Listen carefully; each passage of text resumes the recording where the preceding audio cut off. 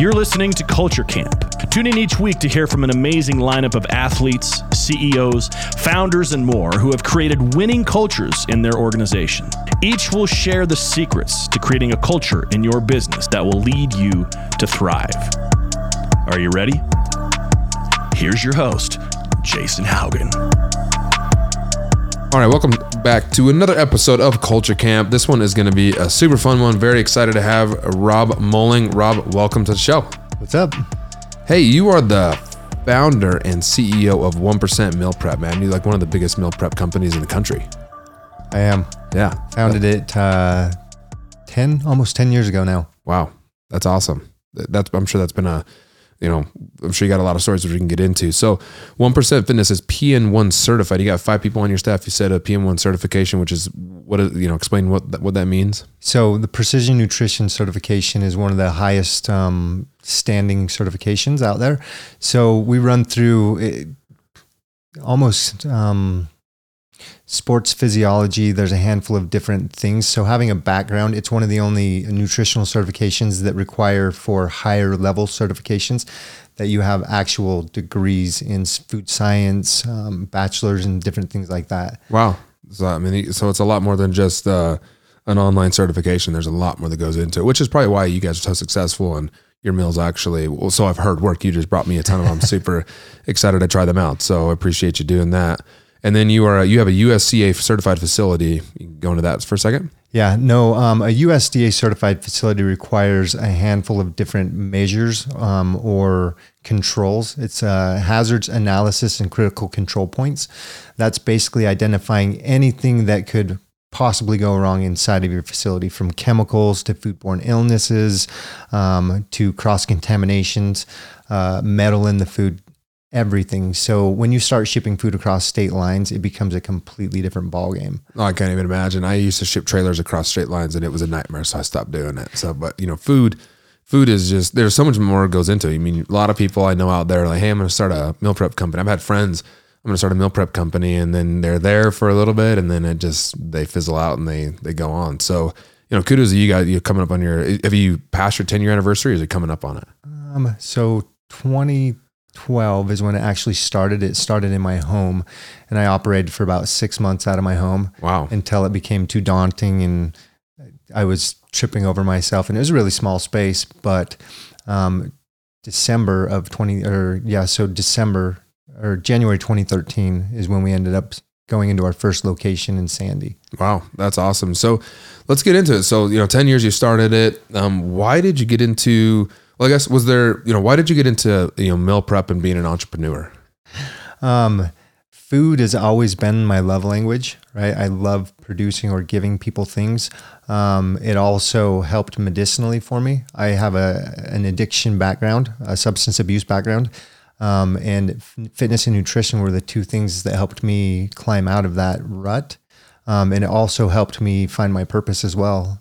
In that transition, there was individuals that were in treatment, and Josh Craig was one of my first people. Super cool story. He lost I think it was 100 pounds in 6 months, and his substance of choice was meth. And wow. He now is a director of the same treatment program that I went through in 2010. Wow. That's incredible. And one of the main factors is his weight, right? And how he felt about himself physically. And he found through food, he was able to lose that weight and keep it off. And he didn't end up going back to the substance. And he's still in the community and helping a lot of people change their lives. That's awesome, man. It's a really cool story. So, back then in your food, your love language was food. What made you get into actual meal prepping for other people instead of just, you kind of actually, and, goals of a bigger scale than just helping, a few people that you know? So it was accidental again. I was personal training and one of my clients saw me eating my food. And he asked me to cook for him. And so I did. And he loved his results. His transformation happened, and people in his office saw that he was a completely different person. And so they jumped on the wagon, and that was my first 10 clients out of my home. Wow. And so right after that, I went into the Sandy location and rented day to day. and learned how to operate extremely lean. Just because I was being charged per square foot for my refrigerators that I would store. Really? Everything. Wow. When I got out of that place, my rent was about $7,000 a month, and I was using the kitchen only 4 days a week. Wow. So that's incredible. We ended up purchasing that facility, and I think that was about 2016. Okay. And then about 2020, we started building the second location. Wow. So you have 2 locations now? We do. Wow. That's incredible, man.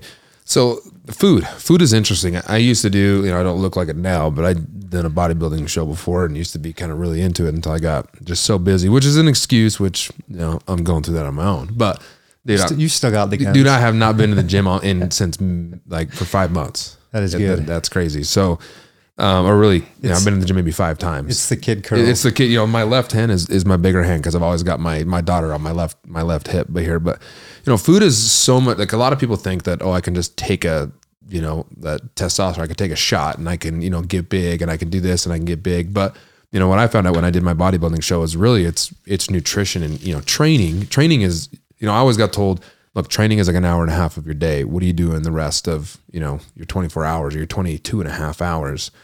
How important is food when it comes to nutrition? Oh, I'd say at least 85%. Really? Oh yeah.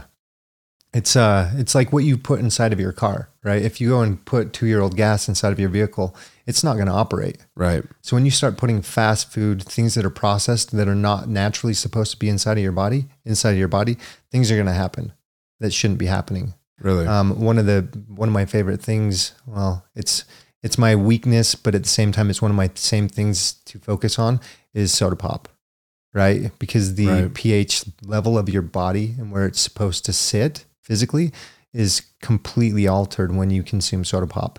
And the wife and I have been having back and forth conversations about this specifically, and it's actually the carbon inside of it. So like carbon monoxide and carbon dioxide, the different things that will, suffocate you and kill you. This is a gas that is super pressurized that is mixed with sugar and water and different things, and people are drinking it. Right. And I'm sure you've seen the things on Facebook where like, here's your pH balance, and then it changes the water color. It's real. Right.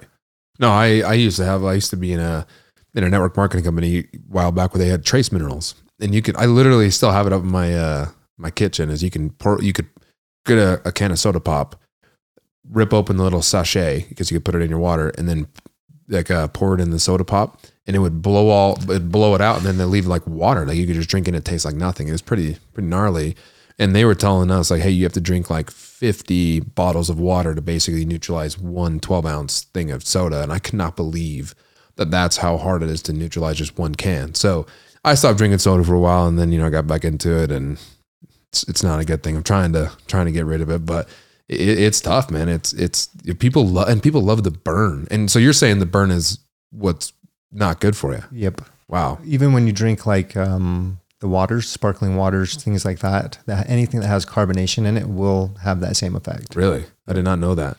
That's because I was even buying one of those little soda machines that you make your own soda, thinking I'm doing a little better or doing it different, or like just putting either Crystal Light packet, because I love the burn, right? So I was trying to put Crystal Light packets in there, different kinds of lemonade, different something, and carbonating it. So I guess that feeling. Yeah, people love that burn. So that's really interesting. So when you're going through, your rehab and things like that, how you said food was your love language and it helped you. In what ways how did food help you go through that transition? So when I was deep in addiction, it was to opiates, pharmaceuticals that a doctor would prescribe me. The amount of sugar I would consume, just because that's what I craved. Right, it's a drug. Right. There's been tons of studies done on it because the certain things that it sets off inside of your head are similar to drugs. And so that's what I would consume. And as I started getting sober, and I was I'd seen pictures of myself when I was in that state, and it was disgusting, right? Like when I look in the mirror now, I'm like, wow, who was that person? Right. You look incredible. Just let everybody know. When I see pictures of that person, I'm like, who was that? And what was the motive? What type of a person was I? What was my soul like? Right. And so I started nourishing my body with things that were supposed to be in it. And as I was in treatment, I actually lived in a sober living house for about a bit over a year, about 15 months. And I was the guy that everybody in each apartment, and there's 4, 8, 12 2-person rooms in this in this apartment complex. Right. And every single day in my area, or in my dorm or my apartment is what we had. It was like a closet. Literally, it was a closet door. It was small. I would cook every day, and people would just come down into my home and eat my food. Really? And I'm like, yeah, clean up after yourself. So it would get annoying after a while, but I enjoyed it, right? I'd come down and I would know that they would at least have something hot and something that would nourish them through whatever next thing they were doing. Right. How did you learn to cook so good? As a kid, I was kind of forced to, because my mom was semi-present. She fought her own demons. And so myself and my brother, as kids, we were responsible. So we had to go to the grocery store on bikes. Really? And with food stamp cards, buy groceries and ride home on our bikes, cook for the family. And so I helped raise my little sister. My dad, my stepdad, who we lived with, was actually working all the time. Wow. So that's an incredible story. that's where I learned to cook. And then Such a trial and error. You didn't go to culinary school or anything like that? No. And then my first job when I was 15, well, minus paper routes and things like that, was at Kenny Rogers Roasters. Really? Yeah. Wow. And so like now, like on, Saturdays, Sundays, or when I have available time, one of the things I always do on weekends with my family is like, my wife loves going out to eat. That's how she celebrates. Mm-hmm. I like to cook for my family and celebrate that way. And so it's just one of my things. So you still to this day cooking for the family? Yeah. So your wife pretty much, hey, that's your thing? Yeah. And what's cool now is my Lehigh location is really close to my home, and I've got some really advanced equipment there. So like Thanksgiving parties, and I have a lot of refrigerator space. So like Thanksgiving parties, birthdays, everybody's like, hey, Rob, will you do this for us? And I love it. Wow. Because the appreciation that comes when people enjoy food, because one, they didn't have to cook it. 2, they get to enjoy it. And especially if you can make it taste good, you can just see it in their eyes that they are gratified and nourished, right? And so they express that gratitude. Hey, thanks, this was good. That's awesome, man. That's cool. And it's cool that like how much you love it. Like I can see it right now in your face and your expressions of just how much you love seeing people love your food. And I'm sure you get that all the time of people, like I'm sure like just talking to you that like people reordering your meals means a lot to you because they love your food. And I've heard so many good things about your food. So I'm really, really excited. Like right after this, I'm going microwaving it, and you made it so easy, which is awesome. So that's cool. One thing I want to ask is, so I'm sure you struggled, had some struggles, first on, when you started the company. And I kind of remember, man, like I remember you being at FitCon back in like 2000. It would be like 16. And like, I remember, oh, man, this company's grown huge. And like, and you've had some struggles early on in your life. You struggle with addiction, you overcame it. What, or has that helped you in business? Like how, like having that mindset, cause it's not easy to get over addiction. Has that mindset been able to help you get through the struggles and the early struggles and just keep pushing forward and making 1% as big as it is now? Yeah, I think I would attribute that a lot to obsession and personality, right? When I find something, I obsess about it. Similar to substance. I figured it out. I loved it. I obsessed about it. In business, the hustle, the drive, the willingness to be the last person there, doing whatever job, just to get it done. A lot of those similar character defects over in this column have now become winning formulas for me in the business world, right? Because when one door shuts, I've had tons of doors shut in my life, specifically because of my criminal history. So that taught me when I was young, hey, look, you need to figure it out, and nobody else will provide it for you but you. Wow. And so with that, bringing that forward to business and taking, the place where I was not necessarily harming people, but wasn't doing them good, and converting it into something that's fulfilling and being able to help people with their weight, something like that's psychological and will impact not only them, but their children, their spouses, their parents, if they're concerned about them. Right. that's more fulfilling. So what's some advice you'd give somebody if they are out there right now listening to this and struggling with addiction or struggling with just pushing through? What would you tell them to do? It's what's cool. So we're doing a challenge, and one of the main questions, one person asked me specifically, I like to compare substance abuse or anything that you're being challenged by to substance abuse. Why? Because it's one day at a time, right? It goes all the way back to the Alcoholics Anonymous thing. If you can conquer the one day, then you'll make it to tomorrow. And then you get a battle tomorrow. It's kind of like the suicide prevention. There was a big figure that was lost recently here in Utah, and I'm in the walk group. And one of the messages that came out of it is, it's not funny, but it's whatever you do, don't kill yourself today. You can kill yourself tomorrow, but don't kill yourself today. Right. Well, why? If you can make it through this one day, tomorrow's another day. If you wake up with gratitude, you can change. It's not going to happen overnight. And it's the same thing with weight, substance abuse. I'm not going to wake up tomorrow and the obsession to consume a substance was not going to be gone, right? There was physical withdrawals, similar to food, similar to alcohol, anything like that, similar to business. Just one more, right? If you can go one more and give one more, then something will, it's like planting a seed, something will eventually grow. Right.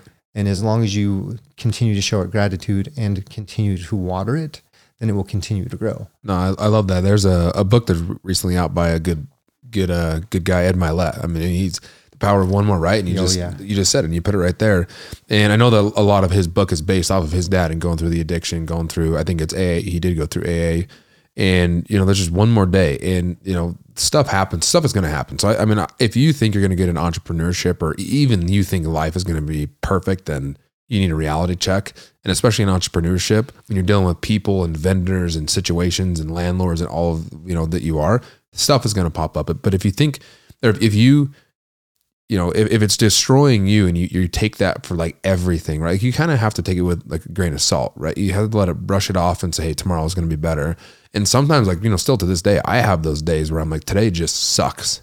So I'm taking the day off and tomorrow is going to be, just that much better because I just, I'm at wit's end and I just don't know what to do. And I'm, and you're not thinking correctly, right? Like I always tell everybody, when you're in a stress zone, you're losing money. And so if you're super in your stress zone, go somewhere, go for a walk, hang out, and you can get through it and just think about it and get in that creation mode, right? I mean, that's awesome. And so, how have you been able to create one of the largest meal prep companies in the country? A lot, really, in I'm going to say world because it's huge. But how have you been able to do that? A lot of trial and error, and grit. Right, continue to keep going. Finding the right team is extremely difficult. I've been through a lot of what would you call them? Mentors. Not necessarily mentors, consultants.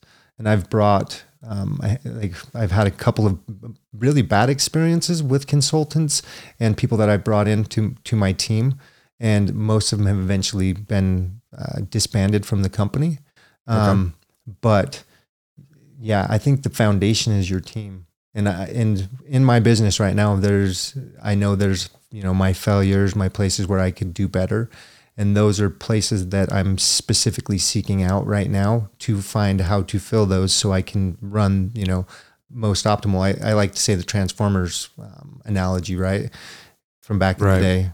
If without the head, all the other portions are pretty much useless. Right. When everything forms together correctly, then it runs optimal. So how is it important for you to get, or people to get a mentor, do you think? Or someone that can help you or, not reinvent the wheel and just help you push through things? I think it's extremely important. And like you just said, the right one, because obviously you got to pick. It's not just the shiniest one. It's the right one that fits you and what your goals are and in alignment, right? Like everything you're trying to do with this mentor's in alignment. All the way to the core. Because if there's any tethered portion of what's going on internally, whether it's outside of business or inside of business with that person or group, then it's not going to function. Right. No matter what. That's super powerful. You just mentioned a few things just a second ago, just that I think is really important. I want to touch on is, you have you and the things that you're good at. And some people spend so much time trying to get good at the things they're not good at instead of just getting someone to, fulfill that need and you just do what you're really good at. How important is that for you? And then also, how did you come to that conclusion that that's what you needed to do? I'm still in the midst of that. Yeah. Like I learned Photoshop and different programs, and like I've done everything in my business from the digital marketing, the organic marketing, the web development, everything, recipe development, recipe organization across the board. I've been in every single facet. I don't cook. I don't deliver. I do work the front sometimes, occasionally when somebody's sick, because I enjoy it. But it is very important to be able to, push off different things. So I use a group called Fiverr, right, for a lot of my digital graphic development or creation. And I used to do it myself. And the amount of time that I save, I used to sit up till like 2:00 in the morning, sitting there graphic designing, and I'd get maybe one project done. Right. And now I, spend $10, literally $10. And within 2 days, I've got 5 different versions from that same person coming back just for me to check off. Right. So that saves me tons of time. There are just a handful of different processes of which I do.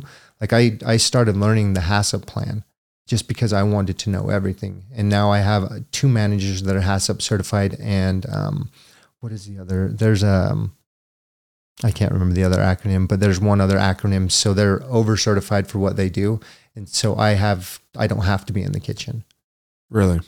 That's awesome. And like, there's no way that I guess you possibly could grow at how big you have if you're just doing everything at the same time. No. Right. And it's daunting because I'll take work home with me, right? Or any entrepreneur life, your phone's ringing all the time. Right. And so I've had to make specific blockouts because I have 5 kids and I coach, and I'm, very involved with all of my kids from 15 all the way down to 1 year old, 15 months today. Wow. So, and we've got them all in between, but I want to make sure that I give them adequate time. And when my phone's ringing or different things are going off, it's extremely difficult to do that. Right. And so it's the prioritization. I also have, besides the meal prep, I have a Compass Launch kitchen, and another business that also does the same thing in our old location in Sandy. So I still use the front as a pickup, but now the back is a incubation kitchen. The company's called the Compass Launch Kitchen. Right. I'll kind of work with them on developing and structuring. It's easier to give advice and all the information that you learn. And I give them all the guidance. I'm like, okay, here's how you go recipe, different programs. Here's how this is the web development that you'll want to use, Shopify versus this, because I've been through all those different things. Right. So that's some of the different projects. And again, it's the entrepreneurial ADHD where it's like, okay, this is going on. I want to do this and I want to maximize this. Right. No, I can totally relate because I'm always like, hey, I want to do this and hey, I want to do that. Well, how am I going to maximize this and maximize that? And I just keep bringing on locations pretty much. And it's just, it's been a process for us. But with each different thing that you add on, each one is a commitment is what I'm learning. So it's coming all the way back to the commitment. And we're limited on time, right? So each commitment is guaranteed for time. So like an RV ownership, you're going to have to do maintenance here, and here, guaranteed over time, change the batteries and winterize your RV because this is what I got to do. And this was a conversation with the wife. I'm like, if I didn't have these things, I wouldn't have to do them. She's like, you have enough money. Why don't you have somebody else do it for you? Right. Like, oh, well, okay. We'll have them do it. So it's as simple. It's as simple as something like that. Yeah. And it's where you want to spend your time, right? Because that's invaluable. So like with me, I'm traveling so much, and everybody, I get crap for, this is some stupid, but I get my lawn mowed and he does everything and does all the weeds and manicures, everything great. I don't hate it, but what I don't want to do is the only day that I have my daughter every weekend. And, usually I'm so busy during the week and, Saturday, Sunday, I don't want the only couple days that I have spent half the day in my yard. That's just not worth it to me. So my value is going to Lagoon with my daughter, which is a theme park. If you don't know that, we're going to the theme park with my daughter or going swimming with my daughter, going to do something with my daughter and my wife. We'll add her in there. She's great too. I love hanging out with her. But it's just really where you want to spend your time. And I think a lot of people in business, they get so caught up in saving so much money that they're kind of, stepping over a dollar to pick up a penny instead of stepping over the penny and picking up the dollar. So they're trying to, I'm saving here and saving and doing this. And like my mind is always in creation mode, right? Like I just had a conversation with, I was actually my dad yesterday on our plane. We're sitting there chatting. I'm like, hey, like, I'm in creation mode. I wake up every single day how to make $1, not to save $1. Like I'm trying to do all of this stuff. And it's just in the mindset that I'm in right now is in creation. So I don't want to mess with this over here. I'll have someone take care of it. I don't want to mess with that over there because I'll have someone take care of it because it messes up my mind because I'm like, like the spirit, you're worried about everything, right? The entrepreneurial spirit, you're worried about everything. And if you just pay attention to, if you try to pay attention to, 100 different things and you're giving them 1%, then you got to focus on really what you're good at and what you want to put your time in. Like, and like you said, it's a commitment. Every time that you do something, it's how much time can I commit to this? And, and then like a good buddy of mine is, Ryan Flynn, he always talks about his non-negotiables, which, it sounds like family, which we want to talk about in a second, how you manage all of this, but your non-negotiables and what gets in the way of, that. And, you want to, like my daughters and my wife are non-negotiables. Like I gotta, I'm with them as much as I possibly can and I'm dragging them everywhere. How have you been able to balance that work life? You sent me a great picture of you and your family, beautiful family. Thank you. And I heard you're a big family guy, a big family man.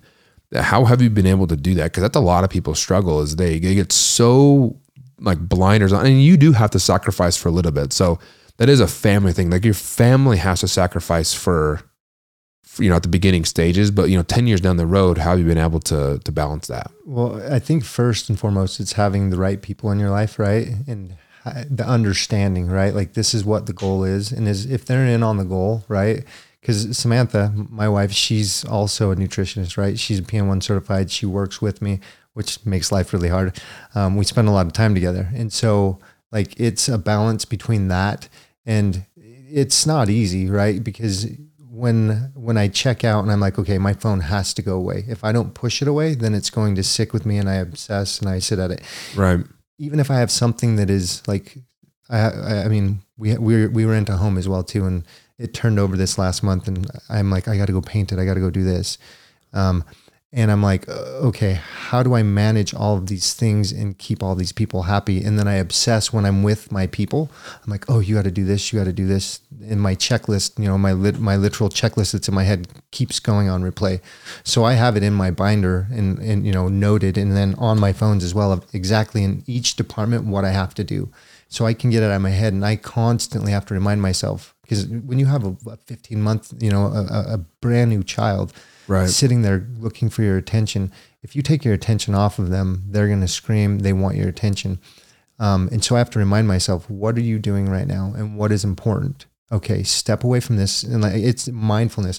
So I actually got this bracelet from an event, and it's constantly remind me when I see it, because it's right by my face as I go for my phone. Right. Hey, put it down. Your time is limited. Get away from it, because it sucks you in. And then your whole dynamic with that person changes completely. Because then now I'm in work mode, but want to be in this. And then you start getting annoyed. You're like, oh, you're a kid. Stop.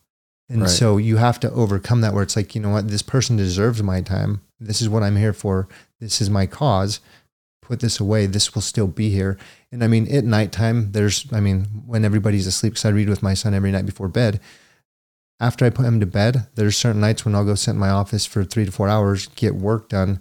I think the biggest thing with this is self-neglect, right? Because as men, we always put ourselves last, where it's like, okay, I want to take care of work because work supports the family. Then family, it's either family, work, family, right? In no particular order. And then it's usually health and then self, right? Physical health and then physical or psychological health. And that one comes in last. So it's a daily battle almost, where it's like, hey, I need to specifically focus on these things, and then giving yourself kudos, right? Because we're very hard on ourselves. I am. Right. When I say I'm speaking for myself, first person. Right. But I'm hard on myself. I'm like, you could do more. You could do this. Why didn't you do this? And I constantly harp on myself, and I'm like, okay, back up. Be nice to yourself. Love yourself. Like when I was in a treatment program years ago, they stuck me in front of a mirror and made me talk to myself and tell myself I love myself. Really? And it dropped me into tears. Like Wow. I cried my eyes out, and I'm like, do you really dislike the person that's in the mirror? And like, I still do that practice where I speak to myself in the mirror, but it's not saying negative things, it's saying positive things.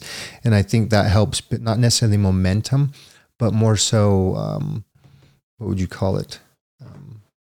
Like just Pride. get you, yeah. Not pride, but It gets you in like that mindset of like that positive mindset. you can do this. Yeah. The growth mindset.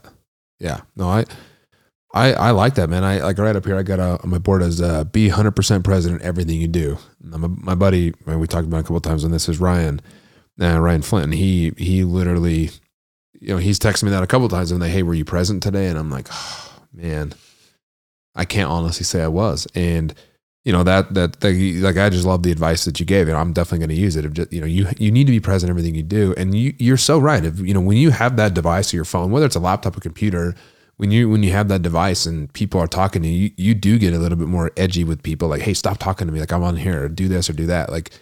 And it's hard with kids because they just want, your attention and want that love.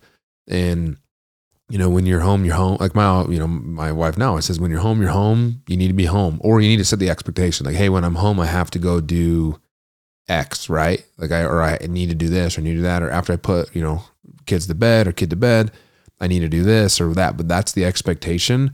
And so I really, really like that, because a lot of people, I get hit up all the time. How do you have that work-life balance? And it's just so hard, especially in the beginning.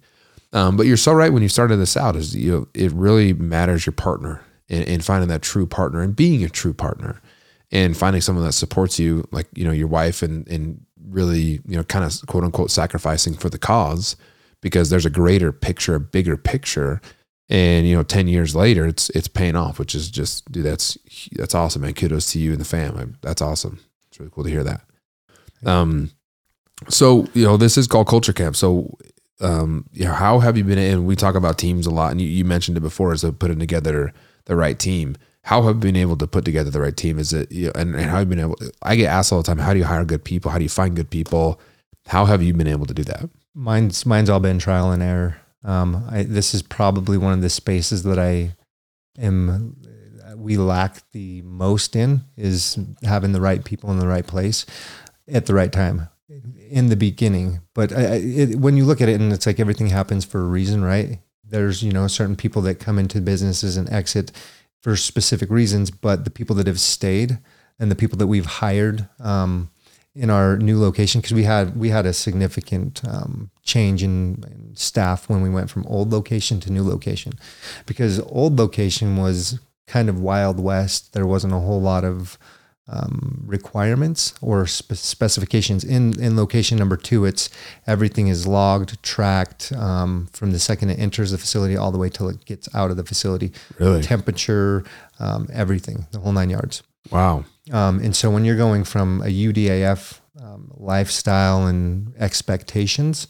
I mean, we still had one of the, we fed the head person of the health department for a significant amount of time, and we didn't know.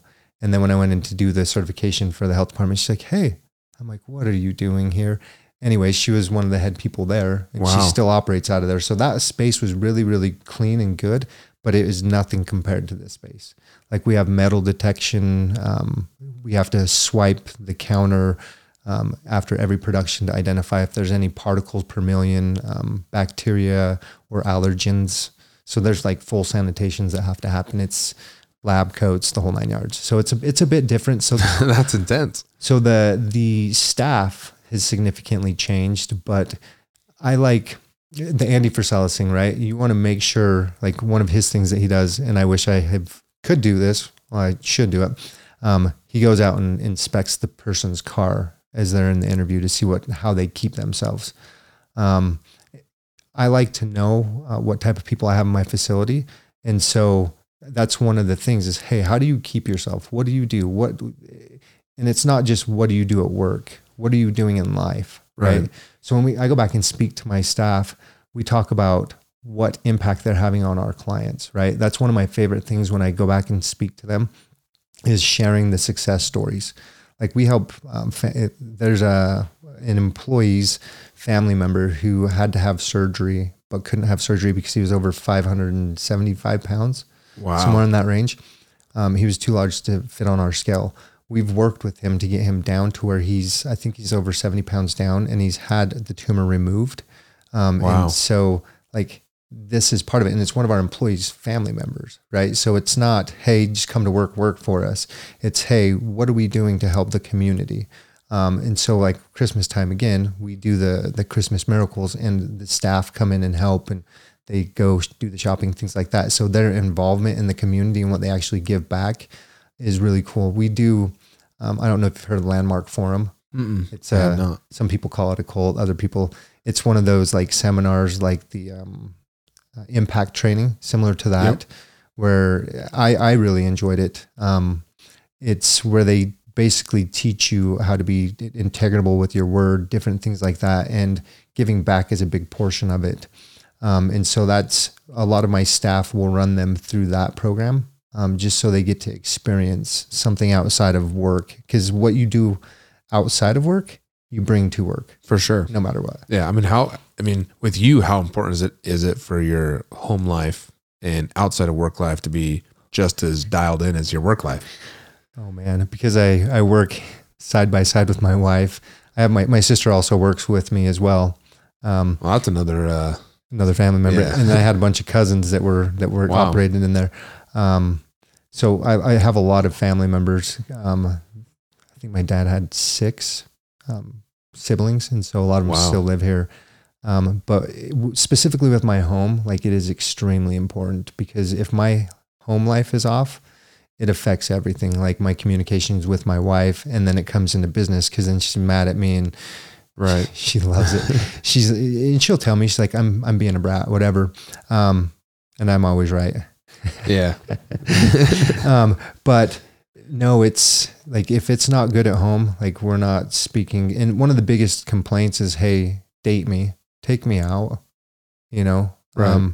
And so I know when I take her out and do things with her and commit my time to her, she is happier, and then she's happier at work, and just the vibe, right? For sure. We've all been in those places where it's like, oh, I got to go to work and this person's bothered me. And it comes back to communication, right? Right. I haven't communicated with them, or there's a discrepancy. And so now I just kind of come and have the energy's off, right? Right. Because you're not the happy-go-lucky person. You're having that thought about them. Right. And so I think it's very important, because my 2 oldest also come in and work for us as well too. Wow. My oldest one, that's how he earned his car, was working for us. And then the second one is almost 15. So she's about a year away. And so she's starting to save up as well too. That's cool. That's awesome. How has it been able to, because I also work with my family. How has it been? What is the biggest struggle with you and with family, or is there a big struggle with you and family, or was there? It's I get asked all the time, because it's a touchy dynamic. Well, I fired my sister once because she wrecked a van. We were mad at each other for a few weeks, and that was due to my poor communication, right? Like that's my part in it, is I poorly communicated my expectations. And so I let that mess with our relationship. But I mean, she's been reemployed for almost 3 years now. Wow. So, but she's like total been with us for about 7 years. That's cool. So she took a little hiatus because we had a brotherly sister spat. Right. And, with my wife, like the communication, like it's dire if we don't have it. And in regards to the family, like, I think the biggest thing is like, where do you turn off, especially with the wife? So where do you turn off work? Yeah, that's what I was going to ask you. And when do you become a partner, right? Because 10 o'clock at night, an email came in that was really good, and I want to express that news, or I've, an ad or asset has come in and I want to show her, and she's like Matumbo, she's like, no, not right now. Wow. And it's just, she doesn't want to go into that mind state, because, up with the morning with the kid, and it's going to change his sleep. And so I have to respect that, right? And it's taken me a lot. And the other portion is not taking offense. So, and this partially comes out of the 4 agreements, and we have our staff continuously. We have a book a month club, right? Where we're listening to a book every single month, and then we have conversations about it. And the Power of One More was the one before the 4 agreements. And like the offense. Like I have to step myself back, and like when there's critical, because I always want to think that I'm right or I'm super smart.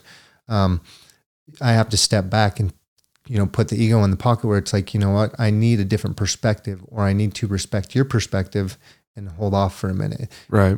And it's, it's a shake of the dice how it ends up going each time. It's tough. So, I mean, what's the biggest thing that's helped you with the communication with your wife, your family and team members?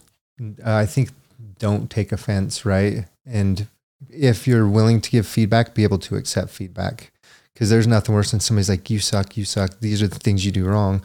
I constantly look at how can I fix things, or how can I make them run the best, because anything that happens at work removes me from my home. It's my time. So I need to learn how to streamline everything. And so having those expectations and having those conversations and making sure that they're clear. And then when we're going to fight, we're going to disagree. If we don't disagree, it's just not going to work. It's docile is the right word, right? It's just, there's no movement. There's no uncomfortability. Right. I happily tell somebody, I'm like, hey, look, I'm going to piss you off. I'm going to offend you for a minute. If you see something different, let me know, and then let's have a conversation. And so I'll say what I'm going to say with no ill intent, where it's like, hey, and I don't go like, I was driving on the way trying to figure out, because we had a mess up at work. Somebody left food out overnight. And so we had spoilage for 3 whole meal sets. And it's like, okay, how do I respond, or how do I get their attention? Because it's not the first time that they've done it, right? It's just a lack of attention or mindfulness, right? And so it's, how do I approach that? Well, first I say, okay, look, we can do better. Like, here's the expectation. We know the expectation is we didn't meet it. Cool. Right. We don't need to harp on it, because it's not going to bring the food back. Right. So let's move on, do what you do, and just know, because at the same time, I was like, do I tell them the cost? So then they know what kind of value that has. Well, what does that really do? That's almost offensive, where it's just like, hey, look, we know that you can do better. Let's not do this again. Right. And what steps or what protocols have we put into place? Put your keys somewhere in the fridge so that before you leave, what different check systems, because we have like 4 different check systems that people have to do, because they have to message people before they leave, allowing them to know the food's been, set for distribution. And so there's like certain steps, and they've obviously missed or overlooked one of the steps as they've exited. So it's like, okay, why did that fail? Right. Okay, let's not let it fail again next time. That's really good advice, because there's so many people out there where they just lose their mind and freak out, scream at them, tell them this, tell them that. And it's like, I guess if it's happened like 30 times and you feel like they're doing it on purpose, then it's like, hey, like, you might have to have that stronger conversation. But I mean, usually people don't try to do things on purpose. And sure, I mean, I always try to look for the best in people. And, we crash a lot of trailers in our dealerships a lot. We're hundreds and hundreds of thousands of dollars a year in damage. I still hold the record probably for the most expensive accident. So, I always say that with joking with people, but it's true. So like, my expectation is people aren't going to be perfect, but just be honest. Just tell me like, hey, what happened? Don't hide it from me. And be like, oh, I don't know what happened. Like, just in your situation, like, oh, what happened? Oh, I don't know what you're talking about. I didn't leave the food out. Well, yeah, you did. Somebody did. Yeah, somebody did. Well, and who was it? I don't know what you're talking about. And, we used to get that quite often in, some of our drivers and stuff like that of, oh, I don't know how that trailer got its cap mashed in. And what are you talking about? Like, it totally looks like he drove the forklift in it. And I'm like, dude, I don't care. Just tell me. Because the worst thing that in my situations, I don't like to be embarrassed. So like, I don't want to go out there with a customer or someone or a banker or whatever I'm dealing with, like whoever, and walk out on our lot and there's a big cap with a big hole in it. And they're like, what happened? I have no idea. I'd rather just be like, oh yeah, we're getting to fix this person, and then so just be honest with me. Just give me, hey, I just totaled the trailer. Like, okay, what happened? Are you okay? Everything okay?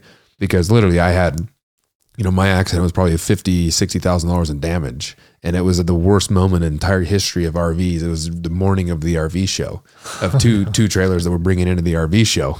And it was a disaster. And I had only been at the dealership for, with everybody for a little bit. So it was they still give me crap for it. I think it was 4 years ago. Pretty wild, but no, it's really good advice. And it's just, what culture do you want to create, right? Like, you want to create that mindset, that mindfulness, that, creation culture where, hey, you can make mistakes. We don't keep making the same mistakes, but and I love that you use the word we, how could we can do better? and then, collaborating with them. What are some things we can do to avoid this in the future? I think that's huge. Well, one of the things I've learned is any failure that happens inside of that facility comes back to me. Why? Right. Because either one, I haven't created a system to negate those failures, or two, it wasn't me who did it. I don't know if that made sense, but right. No, and I think that's important because, you got to look at yourself and what can you do better, right? I mean, I look at it like, when a lot of employees leave, or even if they're on the chopping block to get let go or something, they're not performing right. Like, have we disserviced them? Have we failed them? What are we doing as a team, as a company, to help them, for success? If they're just not working out, then it's just not working out. Then we have to go through that, and which we do. I mean, I'm sure you do all the time, but I get people all the time like, well, I haven't been trained. I hadn't do this. I hadn't do that. Okay, then I check them. Hey, we haven't set them up for success, so the expectation cannot be X. My expectation for the managers is to train them. So I think that's awesome having that culture you've created. Is there a certain, like, when you started out in this realm of business and entrepreneurship, were you like, hey, I want to create this culture? Who taught you to have the Book of the Month Club, to go to these events, to do these different things, and to create a culture? Because some could say it's just a simple food meal prep company. Like, you get in, and they don't really see. You have people come in and out, like, of delivering, right? And then customer service, but it's really not like a super forward facing where you have 100 people in front of customers at all times. It's you go and pick up their meals, and then maybe calling in for customer service questions, but most of it's behind the scenes. And some would say you don't really necessarily need that. Some people could argue that. Now, I'm a huge believer. Like, I totally think you need that. But why have you been in? Why did you choose to go down that path? I don't know. So we still do see a handful of customers, right, when we do the challenges, and that's a main portion. The main part that I enjoy of that. Will you repeat what you said? Just why have you been why have you created the culture and gone on the path that you've created? So I had no clue about culture. It's everything that I've learned about culture. I've learned from social media, social media that ends up linking me to mentors, right? And it's different books, different mentors. One of the biggest thing is mentors, right? So Next Gen Group, I've started making myself uncomfortable. I've started doing some speaking on stage. And I'm not comfortable because I'm used to food, right? And the whole culture, I had no clue.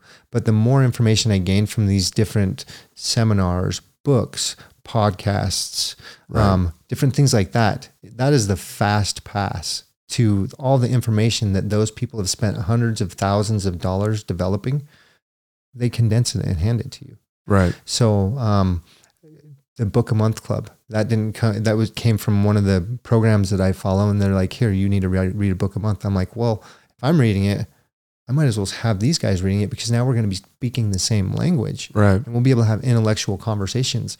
I remember when I was going through college, like, the amount of knowledge that I was gaining in, like, anatomy, kinesiology, things like that, I was just like, oh, it's a different language. This is exciting. It's new, right? Kind of like scuba diving. I picked that up. It's cool. It's a brand new world. Right. Everything to me is unknown. And as I start to gain the knowledge there, I start to feel more empowered.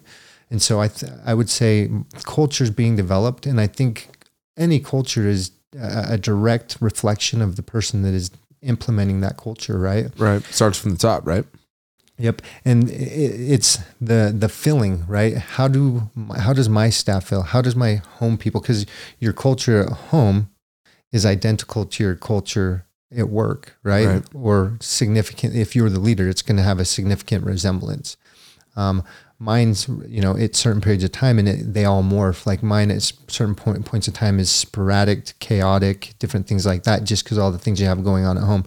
And then you go and see the similarities in the office where certain fires are getting put out, certain things are getting forgotten. You're like, oh, that looks a lot alike. Right. There's a lack of communication. And so if you look and find the failures in each different category, you'd be like, okay, what is the thing I'm doing wrong here? And most commonly in both sectors, it ends up being communication. Right. It is, I'm just going to ask you, what is the biggest thing you've learned dealing with building a team?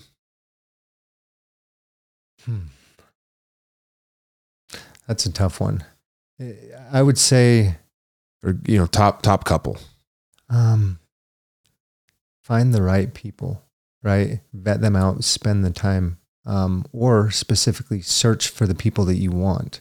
If you're just like, hey, casting a net out, you might get some of the wrong people. But if you visualize it, you're like, okay, I need this specifically. So I'm looking for before I had mentioned before I was doing the marketing, I did until about 3 months ago, I found an agency that was going to do that. I was looking for a CMO. And so I wrote down all of the attributes and all of the duties that this CMO would need to have in order to take that off of my plate. Because again, that's just another commitment in those columns. Right. And so I started writing those things down. I'm like, okay, what specific functions would this person be able to do? And so I think identifying what teammates you want or what teammates you need to fulfill the places that you have or are lacking in, because everybody has their strengths and weaknesses. For sure. One of the other things that we've done is the Strengths Finder 2.0 by, I can't remember the company's name, but it's a standard test where they have you answer a bunch of questions, you read a book, and then it says, here's your first trait, here's your second, and here's your third. And then it partners you up with different people that have different strengths for what you're doing. That's cool. There's a lot of, like, you need to research and see what their strengths are and what your weaknesses. But if you identify your top one weakness, well, then by hell, that's the first person you need to add in, depending on what their position is, to work with. No, I love that. They did basically puts out a roadmap of how to scale and how to grow. I mean, that's really cool. And this has been super fun. The last thing I want to ask you is, what is success to you? Success is what? Success is overall. It's attainable, right? And it's depending on what you deem as success, right? In certain facets of my life, financial, successful, relationships, successful, self-care, unsuccessful. And they all ebb and flow, right? There'll be certain pros and cons, but I think happiness, making sure that you find whatever your passion is and you get to enjoy doing that. Because I sit behind a computer desk now and I type and I program and do other things and make sure that the back end is functioning. I don't get as much forward-facing time. And when I got into the business of meal preparation, I enjoyed watching the transformation in the peoples and them cry to me and talk to me and have friends and see people places and they're like, hey, food guy. I'm like, hey, what's up? So I really enjoy that connection. And the different relationships I get with that. So like I said, I'm just behind the computer desk now, but getting back to that, when we do like the challenges, it refills the cup and then I get to see the people and then I get to, I think Mike is one of the people that's been doing the challenges. I think this will be his fourth. His wife has won one of the challenges, but he's a veteran. He knew what to do and we kind of gave him that kickstart and he's now a good friend of mine. And It's cool because I have those relationships and that's part of, success is having those relationships. Because at the end of the day, when I die, I want people to remember this experience or the feeling, or somehow it impacts, right? It continues to go down the line because I'm not going to have a statue. Right. I don't really want a statue because a statue, at some point in time will crumble and go away. I want what I provide or how I make people feel or the experience they have replicatable, so that this is where what I cling from my grandmother. Like, she was a very giving woman, and the feeling that I had when I was, when I would visit her or see her, leading all the way up to her death, like I would know consistently that I would get that warm arm over my shoulder and the unconditional love of a grandmother, where it's like, hey, this is the feeling you will receive. And it's almost like unearthly, where it's like, oh man, there's nothing tying me here, and the ego's gone, and it's just that free feeling where it's like, oh man. So I want to be able to replicate that to other people so they can have that experience, and further on. That's awesome, man. It's amazing. Rob, I appreciate you being on the show, man. It really means a lot. I know you're super busy. I know we've taken a little bit to get this going, but man, I just really, really appreciate you being on the show, and I wish you all the success, and you're crushing it. I'm super excited to use these meals and become a customer, full-time customer, because for me, I love it because I'm on the road all the time. I can just bring them with me and got a little 6-pack bag and can just put them in there, whatever. But again, Rob, thank you very much for being on the show. I appreciate you having me, and look forward to feeding you. Heck yeah.